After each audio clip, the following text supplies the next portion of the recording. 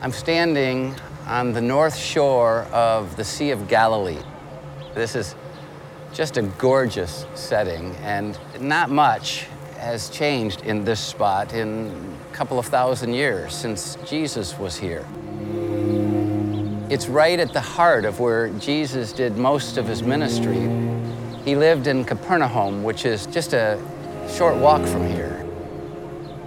And this is where people from that city came to fish. And Jesus, a rabbi, a teacher, was walking on the shoreline. And he was walking with purpose because he was seeking out those who would become his closest followers, those who would carry his message to the world. And here is where he came to Andrew and Peter and James and John, two different sets of brothers who were following in their father's footsteps, the business of fishing. And Jesus says, I want you to give your life to the Heavenly Father. Yes, you're fishermen. Seems odd that they'd be the ones to follow a rabbi. That's not what was happening in Jesus' day, but Jesus explained, you're not going to give up fishing, you're just going to fish for something far more important. You're going to be fishers of men. It's odd, isn't it? The Son of God came into this world and he decided to choose fishermen to be his disciples. But this is what I know.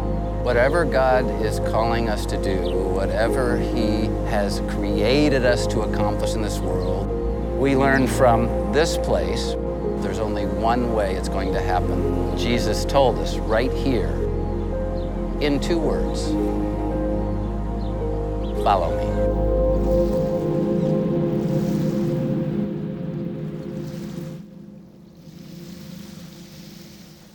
Christianity has been explained in a lot of different ways by a lot of different people, and it's been explained so many different ways that it's become confusing and misunderstood by most people in the world. In fact, it's become off-putting for many. But there on the north shore of the Sea of Galilee, Jesus explained Christianity in two very simple words. Follow me. Follow me, that's Christianity.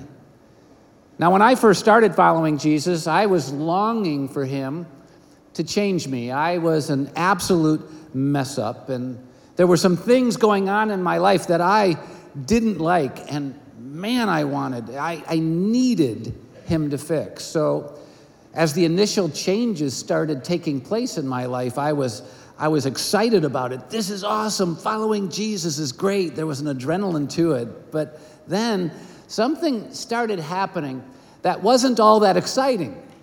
He started changing things in and around my life that I really didn't want him changing. I kind of really liked where they were and how they were, and didn't want him touching those things. Any of you experienced that? Okay for you to take these things, but man, don't touch those things. And then it went even further. I mean, Jesus really started messing with stuff in my life that I had absolutely no intention of changing. I wasn't going to change those things. And there he was, messing with it. And so I did what came naturally to me. I started pulling away from him. I started responding to him very differently than I had at the beginning. And of course, the problem with my reaction wasn't that it wasn't normal. Pulling away from someone who's messing with you in ways you don't want to be messed with is normal. The problem was that it didn't work. I mean, at all. You can't experience the promises of Jesus, the life and fullness that only he can give you, by pulling away from him. You have to keep following or you become the loser, and I did. After a while, I started coming to grips with the truth about Jesus. He doesn't just mess with the areas of our lives that we want him to mess with. He messes with every area of our lives, personal and professional. As the disciples learned there on the north shore of the Sea of Galilee, there is no partial involvement with Jesus. When he's invited into our lives, when we make the choice to follow him, he goes all in and all out, and we have a choice to make. We're going to embrace what he does or reject it. We're going to experience the life and fulfillment that only he can give us, or we're just going to have to do what we've always done, the best we can, and just kind of scrape by and get by. And here's what I think we really need to understand. With Jesus, there's no middle ground.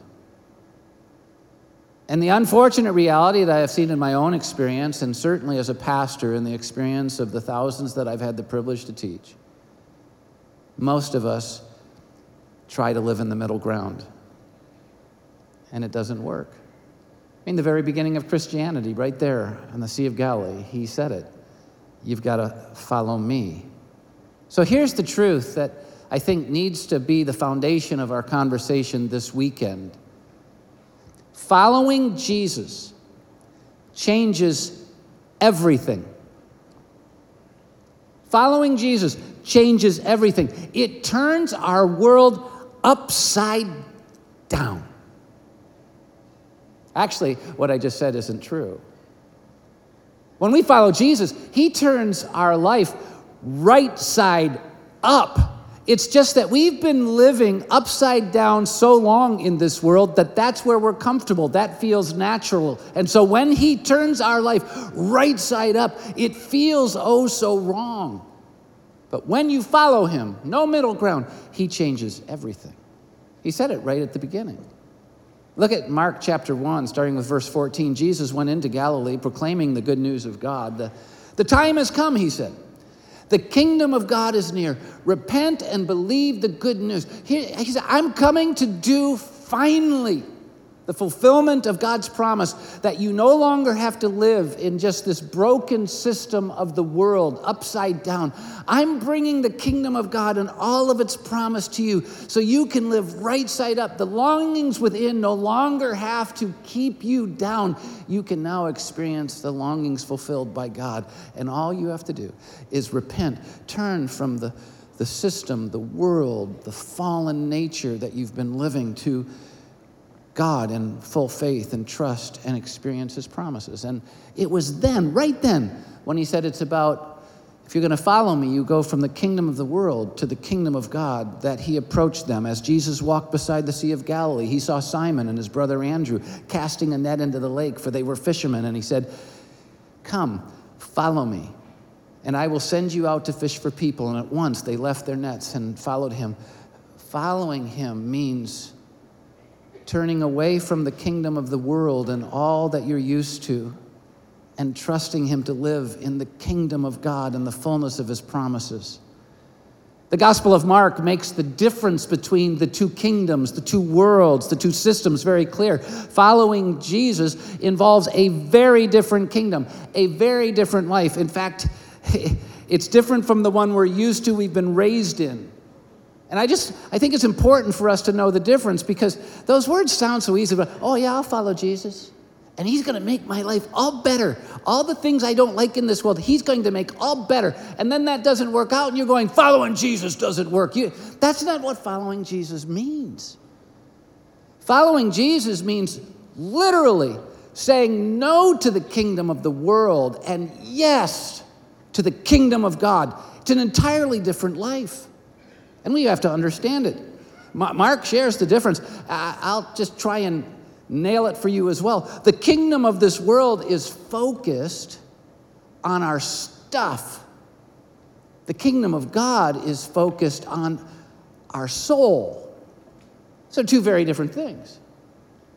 The kingdom of the world is all about what we get, what we accomplish, what we get to experience in this world, what we get to keep in this world. The kingdom of God is focused on the soul, who and what we are and what we experience both now and forever.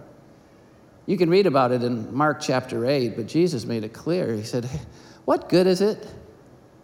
What good is it if you get everything, every bit of stuff this world affords, but you lose your soul? It's worthless. The difference between the kingdom of the world and the kingdom of God is clearly seen in who we serve and how we serve, because the kingdom of this world is focused on being served. Other people serving us and lifting us up and making our life easier, but the kingdom of God is focused on serving. You can see what Jesus said about that in Mark 9. They were arguing about who was great, and he says, you just don't get it. You haven't followed me yet. You're living in the kingdom of this world where you think greatness is being served, at being on top of the mountain, but it's not greatness. Greatness is using everything you have to serve others. Those are the ones who are first. When he says, follow me, he's saying, come out of the kingdom of the world and into the kingdom of God, because the kingdom of the world is focused on only what's possible for us as human beings, whereas the kingdom of God is focused on what's only possible for God. And he said it clearly in Matthew 10. You can read Mark 10. You can read the passage I have there, but he said, with man, the things that you're really longing for, they're impossible, but with God, all things are possible. And can I just be honest? Most of us want all there is of Jesus by living in the middle ground, which doesn't exist. It doesn't happen. And can I be honest? Most of us are living out our Christianity in the strength of what's possible for us, not in what's only possible for God. What in our lives can only be explained by the supernatural power of God. No wonder Christianity is so disappointing. We're just doing what we can do and putting Jesus' name on it. What a waste of time, what a disappointment. But Jesus said, follow me and you can experience a life that you have no power to achieve. The kingdom of God is extremely different than the kingdom of this world, because the kingdom of this world is about pleasing people. I mean, pleasing people. Whereas the kingdom of God is about pleasing only God. I mean, think about the world that we live in. I mean, most people, aren't they about pleasing the audience of many? Doesn't social media play into that thing, right? We want everybody to celebrate our lives and think we're special and lift us up. And why do we do that? Because we think that joy and happiness and fullness will come when we start getting glory and when we start experiencing pleasure, when everyone starts lifting us up. And so it's all about pleasing the audience of many, but the kingdom of God is about pleasing the audience of one. When we experience his acceptance, it doesn't matter if we're rejected by everybody else in the world, because we're successful, because we're pleasing the audience of one. And we're not living for our glory, we're living for his glory. We're not living for our pleasure, we're living for his pleasure. That's what Jesus talks about in Mark 11. You can read it, but he came into the temple, the place of worship, right? The place where you could invest in someone's soul and the soul could experience healing, the center foundation of the kingdom of God, the soul. And they were doing business. Well, they were literally robbing the people. The people would bring a lamb or a pigeon, and they say, oh, that's not a good enough one. We can't accept that as a sacrifice. You have to buy one of ours. And it wasn't even that they were selling stuff. If someone needed a lamb, okay, pay the cost of the lamb, do it. But they were robbing people blind so that they could build their own bank accounts, so they could pad their own power. Why? Because though they were religious in name, they were living for the kingdom of the world. But the temple was supposed to be the kingdom of God, about the soul. And so Jesus couldn't handle it. And he just came in and turned over tables and ripped the place apart. And said, my Father's house is supposed to be a place of prayer. Boy, he was right. It's obvious, though, that Jesus never read Dale Carnegie's book, How to Win Friends and Influence People, right? I mean, he's like, geez. The reality is that his goal wasn't to win friends. That's the goal in the kingdom of the world. The more friends I have, the more glory I get, the more pleasure I experience. That wasn't his at all. You know his goal was? It was to please God and to help people. And he said, follow me. Here's the truth. If all we're trying to do is get people to like us and or accept us, we don't tend to tell them what they need to hear. the truth. We'll be helping ourselves, not them. Tell them what they want to hear, and they'll lift us up, and we'll have more and more people liking us. That's the kingdom of the world. That's not the kingdom of God. Which kingdom are you living in? The kingdom of this world is often about telling people what they want to hear so we can get ahead, but the kingdom of God is always about pleasing God and telling people what they need to hear. The truth, it's about helping others, not just taking care of ourselves. So what Jesus came to give us, the kingdom of God, is an entirely different world, right side up world, instead of an upside down world like the one we've been born into and raised in.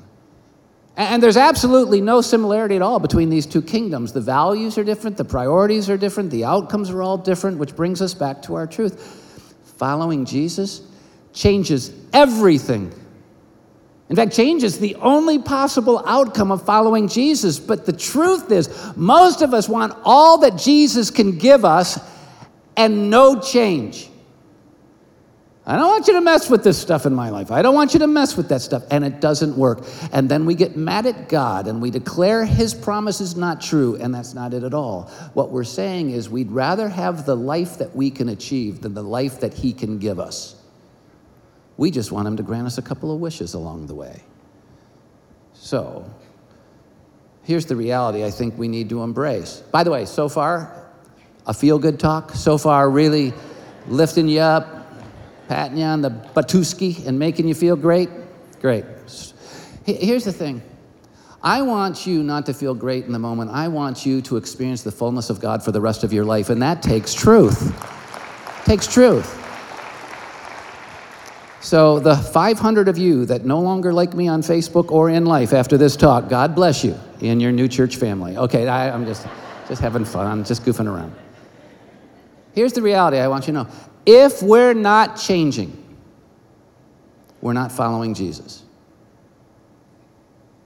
No matter what we say, and we say it loud and we say it clear. In fact, I find the people who are changing the least are often the most vocal about how they follow Jesus, because they're trying to get people even in the Jesus community to like them more. But Jesus made it clear on the north shore of the Sea of Galilee, it's impossible to genuinely follow him and remain the same. And I think this is where I have to be honest with you, and you have to be honest with yourself, we have to be honest with each other. Many who claim to follow him, I mean many, aren't changing, right? It appears that they're still living by the same exact priorities and values as those in the kingdom of the world. They're living in the exact same way. They're just using different language and singing different songs. Their words are different, but their lives are no different. And now can we get really honest? The same's true with us, really, right? I mean, isn't our language about Jesus and his truth ultimately bigger than the life that we're leading? And it all boils down to those two words, follow me, whether we are or aren't. Well, Mark, in his gospel, gives us pictures of how we can be following Jesus and not really following him at all. And it all boils down to choice, our choices. And I can't make choices for you, you can't make them for me, but boy, we can encourage each other and support each other as we make the right choices. And he did it in the Garden of Gethsemane. He literally took different people in the Garden of Gethsemane and revealed their choices. They looked like they were following, many of them, but they weren't really. And we need to learn from them. Because Jesus only came to say one thing, follow me, right? Experience the kingdom of God that only I can give you. Follow me. And it all is going to ultimately boil down to whether we are or aren't. And I think these pictures can help us a ton. Next weekend, we're going to look at the Garden of Gethsemane. We're going to spend time there and see how Jesus handled the crisis of his life and how he connected with God and how we can apply that to our life. But this week, it's in the Garden of Gethsemane that we see people's choices. Were they or weren't they following? And here's what I want for you. I want you to do what I've been doing recently. See which example in the garden is where you are today. First one is Judas. Judas stood against Jesus, stood against him. Now, for those of you who don't know, Judas was one of the 12 closest followers of Jesus. I mean, supposedly left everything to follow Jesus. He was one of his closest friends, but as it turns out, he never left the kingdom of this world for the kingdom of God. He only applied the language of Jesus to his will for Israel to take over Rome. And it never transformed him. He never got there. And so it looked like he was a committed follower. It looks like he was 100% in. He sacrificed and left his career to follow Jesus. Everything, it seemed, changed, but nothing changed in him. And so he, Judas, stood against Jesus when Jesus started doing kingdom of God stuff. See, for the kingdom of God to come alive, you see, sin has to be paid for, so Jesus was going to die for it. For the kingdom of God to come to life, you have to have new life, and that's what the resurrection was about. Judas wanted nothing of that. And so he was trying to manipulate Jesus to his ends, and he betrayed him.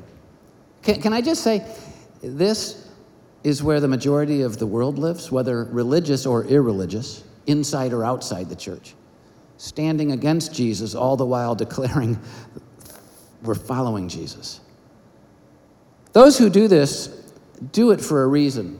They do it because they're comfortable in the kingdom of the world. My life's comfortable like this. My life's comfortable here. I like it how it's been. I want it to continue that way. So since they embrace the priorities and values of the kingdom of this world, they're going to stand significantly against Jesus changing that, or anyone pressing against them from the kingdom of God. It doesn't take a high level of observation, I don't think, to see that this is our world, right? I mean, come on. Christ followers are being attacked from outside the church and inside the church in big ways. Why? Because people want the kingdom of the world left alone. There's another choice that's being made in the Garden of Gethsemane, and it's in Peter. Peter actually makes a couple of wacko choices we're going to learn from. But in this case, Peter, who declared his love for Jesus, Peter, who said, I'm going to follow you even if everyone else turns from you. Look at what Peter does. Peter fought for Jesus without following him. Look at Mark 14:47. Then one of those standing drew his sword and struck the servant of the high priest, cutting off his ear. There in the garden, oh, you're going to come and get my guy. I take out my... he's playing some kind of video game here. It was crazy, going nuts. But he wasn't following Jesus. You see, in this moment, Peter wasn't following or submitting to any of Jesus' teaching because Jesus had clearly said, I've got to suffer and die. I'm going to be betrayed. And once again, you know what Peter's saying? Not so, Lord. I can stop it. And Peter was sincere. I mean, at the same time that he was sincere and loving on Jesus, he didn't buy into what Jesus was selling. Jesus was selling the kingdom of God. Soul over stuff. What's possible for God, that's what's possible for Peter with his sword. And he messed up everything. And just know, fighting for Jesus without following him doesn't work. And there's a lot of this in Christianity these days. Fighting for Jesus, turning Jesus into a Republican or Democrat and fighting to get your way politically because that will change the world. No, it won't. Jesus will change the world, not that. Now, I'm not saying we shouldn't be involved in those things. They represent values. They represent a lot of things. But I am telling you right now, the minute you become a fighter for Jesus without following him, you're going to be angry, you're going to be petty, you're going to dismiss people, and you're going to build a culture of hate instead of a culture of love, and it's going to mess up our world. We need to follow Jesus, not just fight for him. It's really important. There's another choice in the garden. And it's found in the disciples, the 12 disciples, the ones closest to him. Look at Mark 14:50. It says, then, when Jesus was betrayed and he was being hauled away by the armies, it says, every single one deserted him and fled. I think it's crazy. Peter gets the whole bad rap because Peter was just willing to speak out what everybody else was doing. They all blew it. They all betrayed him. They all fled. Here's what happened. Here's the choice that made in the garden. The disciples, those who followed him closely, it appeared, every one of them ran away from him.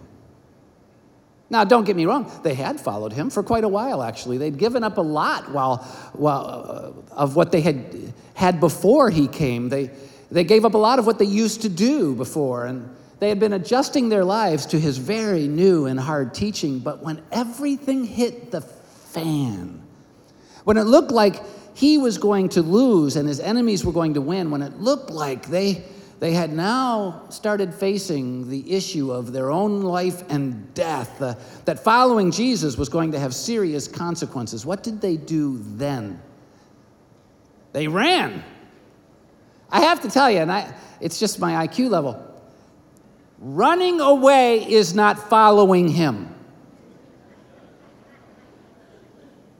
And that's what they were doing. You know what they were doing? They were doing what people do in the kingdom of this world. When push comes to shove, I'm going to protect myself. I'm just telling you, the kingdom of the world and I get along really well. The only problem is the kingdom of the world doesn't lead us to the fullness of promises that only Jesus can give us. And for that to happen, we have to follow him. Are you? I mean, this is the stuff life is made on. The reality is this is really common today for us to be running away from him. We begin following, it's like I said in my own story, we begin following him and man, we start experiencing some of the really positive things he can do in our lives. We start experiencing forgiveness. Oh my gosh, how little we have of that in the world. And then we meet him and he's willing to forgive us. And for the first time in our lives, we become defined not by our guilt and shame, but by his forgiveness. Are you kidding me? It's unbelievable. It's gone. You mean the failures that everybody tags me with aren't final? We start seeing ourselves as valuable, fearfully and wonderfully made, God says. We begin moving beyond all the insecurities that drive us to such bad choices, and it's unbelievable. And man, it's good. It makes us willing to stand in an environment like this and lift up our hands and start singing. It's so great. But then we start experiencing some heat for following Jesus. After all, most of our world doesn't just reject Jesus and his truth, they hate Jesus and his truth. Because it's contrary to all the values and pleasures of their kingdom. You want to know why this world is starting to show its colors in hating anything and all that truly looks like Jesus? It's because Jesus isn't about the kingdom they love and are committed to. He's about the kingdom of God. And they hate it. So all of a sudden, following Jesus will start evidencing some real-world consequences. It starts affecting our family relationships and our friendships and how we're viewed at work and how successful we are vocationally and economically and every other area of our lives. And this is where we do the natural thing. It's really easy to go, oh, I'll follow him and I'll be forgiven. I'll follow him and I'll go to heaven. I'll follow him and I'll have a new life. I'll follow him and I'll have someone loving me. I'll follow him. But then the real world consequences come in and we go, no, I guess I won't follow him. I'm going to run. Some give up following Jesus entirely, but most don't. They just run far enough to get comfortable. That's where many of us are today. Which brings me to another choice. Peter made this choice. Peter sat at a safe and comfortable distance. Peter sat at a safe and very comfortable distance. Look at Mark chapter 14, verse 54. Peter followed him at a distance, right into the courtyard of the high priest. There he sat with guards and warmed himself at the fire. I have to tell you, this is really my go-to thing. I've journaled so much about this because, see, I can't run boldly into the places many people run to. I'm a pastor, for gosh sake. It's like I can't run boldly away from God and make these declarations and live in a way where I get to self-medicate away because I'll get caught. No, this is true. There's nowhere I can go. I'm not kidding. The other day, just like 3 days ago, I get out of my car in a community I had never been in before. I get out of my car. 2 seconds after I'm out of the car, hey, Brad, what are you doing over here? I'm going, ah. I've been on cruise ships around the world doing the things I like to do when no one's watching. And people go, hey, Brad, what are you drinking? I'm drinking in the love of my wife. That's what I'm drinking. You know, it's like seriously, I can't run like most people run, but let me tell you, I can stay at a distance where I'm comfortable. The truth is, that's where most of you are, right? Close enough to Jesus that you can get some of the drippings of the overflowing cups of other people, but far enough away that your life's not having to change. And it's killing you in Christianity. This simply pictures the place where most of us live, following him at a distance. But I need to warn you, when you're following him at a distance, you're not living for him, you're living for yourselves. You're not experiencing the kingdom of God, you're experiencing the kingdom of the world. You know, like Peter, when we live at a distance, it's where we ultimately deny him. We say we love him, we say we're following him, we say we believe in him, we say we're living for him, but as soon as someone challenges us as being one of those fanatical Christ followers, people who believe those fanatical things, we, like Peter, deny him. Right? Am I telling you the truth? And yet Christianity boils down to not how much you believe about certain things. It boils down to 2 words. Follow me. Are you? I didn't ask if you were fighting, because you can fight and not follow. I didn't ask you if you're using the right language, because you can use the right language and not follow. It's true of all these people. We have to follow him. And I want to remind you of this truth. When we follow him, he changes everything. What's changing in you? The good news about the narrative around the Garden of Gethsemane is that after Jesus was betrayed and beaten and tortured and died and then rose again, we have a great example of what we should do. Look at Mary Magdalene. She fell on her knees and embraced him. She fell on her knees and embraced him. Matthew 28, verse 9. Suddenly Jesus met them. Greetings, he said. And Mary Magdalene and another Mary and possibly some other women in this community came to him and clasped his feet and worshiped him. There are a lot of choices we can make, but this is the only choice that makes sense for people who really are following Jesus. We need to fall on our knees and we need to embrace him. And that's where the problem comes, because the truth is we've all failed, right? We've all failed miserably at this. I can spot myself in every one of those bad choices. The question isn't whether you can spot yourself in every one of those bad choices. The question is, are you now on your knees grasping him with every ounce of your soul to follow him and to worship him? That's where life starts changing. So let me give you this application. If we're going to experience genuine life change, what we all long for, what we're looking for, then we need to make the choice to genuinely follow Jesus, to fall on our knees and fully embrace him. This is what I love about Peter. Mark 14:72, immediately the rooster crowed the second time. And then Peter remembered the word Jesus had spoken to him: before the rooster crows twice, you're going to deny me 3 times. To which Peter said, no way, not going to do it. And he did. And when he remembered that, you know what he did? He finally broke and wept. He says, you know, all this time I've been saying I've been following Jesus, but I've just been living in the same kingdom that I lived in before. And he turned to Jesus and he literally repented and believed, which, if you remember, just before Jesus met him on the north shore of the Galilee and said, follow me and I'll make you fish. Just before Jesus did that, what did Jesus announce? Hey, the time is near. The kingdom of God has come. You've got to repent and believe. When he said, follow me, he was saying, you have to repent and believe. You want to experience the kingdom of God? Then you have to repent and say the kingdom of the world doesn't measure up. It's kept you imprisoned by darkness and shadows, and doesn't matter how well you live it, you'll lose your soul. But But follow me. Turn, repent from that, and put your faith in me. And I can do in you what only God can do in you. I can transform your life forever. And that's what Peter did. He had failed profoundly, but he turned to Jesus finally and said, the kingdom of the world doesn't do it for me.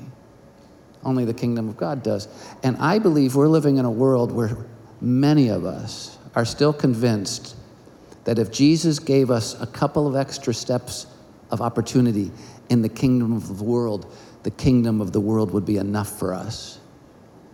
So we come to church to get a couple of wishes granted, to make the kingdom of the world a little better, to get a little bit better in what we experience. We pray and ask God to make our lives just a little bit better in this kingdom so that, man, we'll have a couple of steps ahead, and finally the kingdom of the world will be enough. You need to know, as Peter learned out, the kingdom of this world will never be enough. It's only the kingdom of God that will bring you what you long for, and that takes repentance and faith. It takes following Jesus. Are you?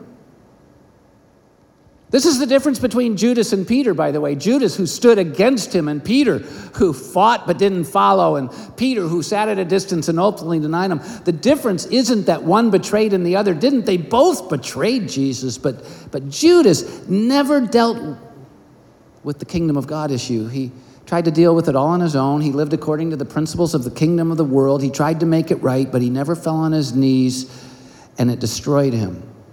He allowed his failure to be final. He couldn't live with himself, and he ultimately killed himself. Peter experienced just as much brokenness.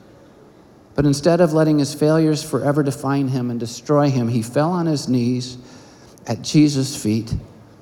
He repented, and he put his faith in Jesus and said, now I'm ready to follow you.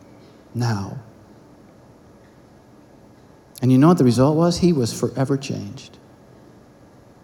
It's my prayer that now, many of us will say, I'm going to follow him. No matter what you've done before, when you follow him, he changes everything. No matter where you've been before, when you follow him, he changes everything. He turns the world right side up. We go from sinners to saved, from failures to conquerors, from losing our souls to knowing God at the center of our soul, from pleasing ourselves and only ourselves to pleasing others and pleasing God. We go from empty to fulfilled. Have you made the choice to follow him? And so there's only one action step really to this conversation, just one. Make your choice. Make your choice. Don't make it with words. Make it with the commitment of your life. And it's so important. Just before we go into worship, we're going to end in worship. Just before we do, I'm going to invite you just to bow in a word of prayer just for a moment and spend some time talking to him about your choice. Where are you at in the process of following him? And as you're doing that, and I actually think this is the single most important time in the service. As you're doing that, there are some of you gathered in Grosse Ile and Brighton here in Plymouth or around the world, Facebook Live, all over. And you don't even know what it's like to have Jesus come in and totally transform you. You've never even started the journey. This is your moment. So as others are praying, if that's you, why not pray with me? Use the words in my prayer right now and make them your own. In your heart, not out loud, to God. Just say, Jesus, with Peter, I'm a failure. I've blown it. I've messed up. I've sinned. I've been living for the kingdom of this world. And I've never experienced the kingdom of God. And I'm just asking you right now to forgive me. Forgive my sin. Forgive my guilt. Forgive my shame. I'm repenting of it. And I'm putting my trust in your death to forgive me and your resurrection to give me new life. Save me. In Jesus' name, amen. Now, if you just prayed with me, there's nothing we long for more than to support you in the best way we can. Not to invade your life, not to bug you, but to support you in a way that could help you. And all we can do is trust for you to communicate that to us. So if you prayed with me, just text me to the number 313131. And the one-word text is Northridge. That's what you send to us. And you'll get a link. And on that link, it'll take about a minute to fill out. You can tell us if you want a Bible, we give you one of those. Or, if, we can help you with the questions you have. But please, you have to text us and let us know, okay? But just before we worship, for the rest of us, can I remind you of something? Peter had long before the garden, long before he fought for him without following him, had said, I'll follow you, Jesus. He made the choice to follow Jesus, to walk away from Dad, the fishing boats, and everything, to follow him. And here he is blowing it again, which teaches us this very important reality. Following Jesus is not a one-time for always choice. Following Jesus is an hour-by-hour, day-by-day choice. And the minute we stop making that choice is the minute we lose it all. And so I just really want to encourage you to ask this question every day. Am I genuinely following Jesus? Or am I at a distance? Or am I running? Am I hiding? Am I standing against? Am I really following Jesus? Because when you do, he changes everything. And when that happens, there's only one response. Man, you just want to worship him because he's poured his oceans of blessing into your life. And so I'm going to ask you to stand with us as we worship the God who changes everything.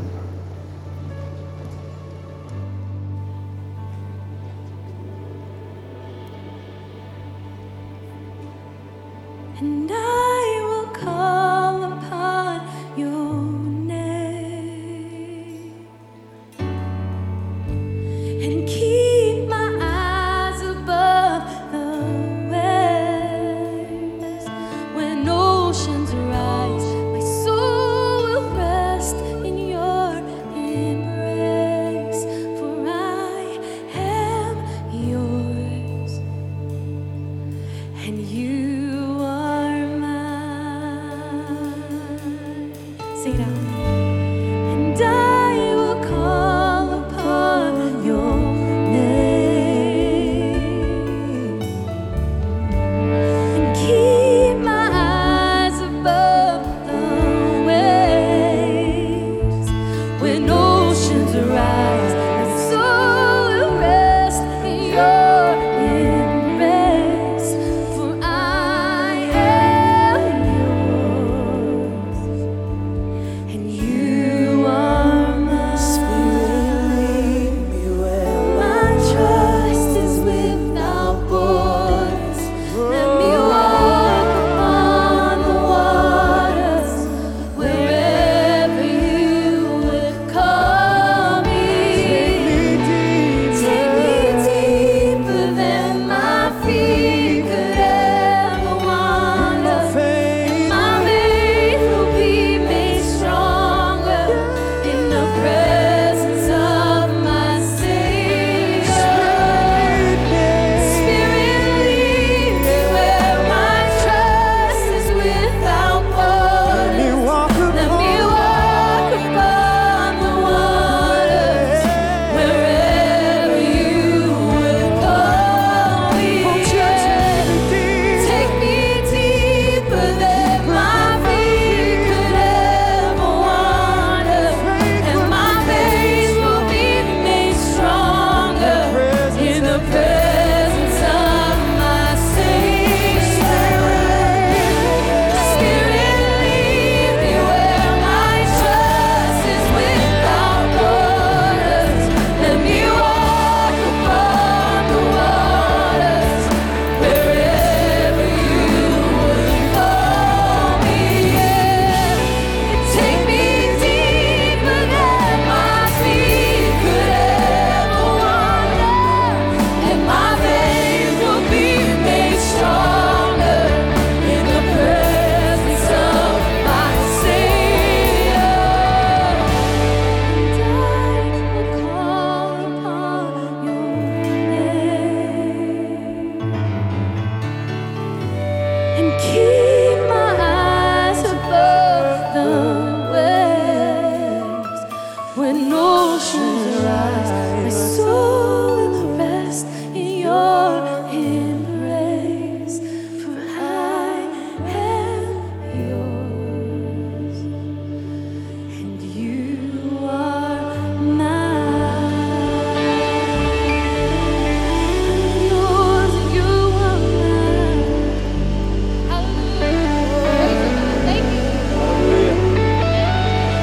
genuine life change.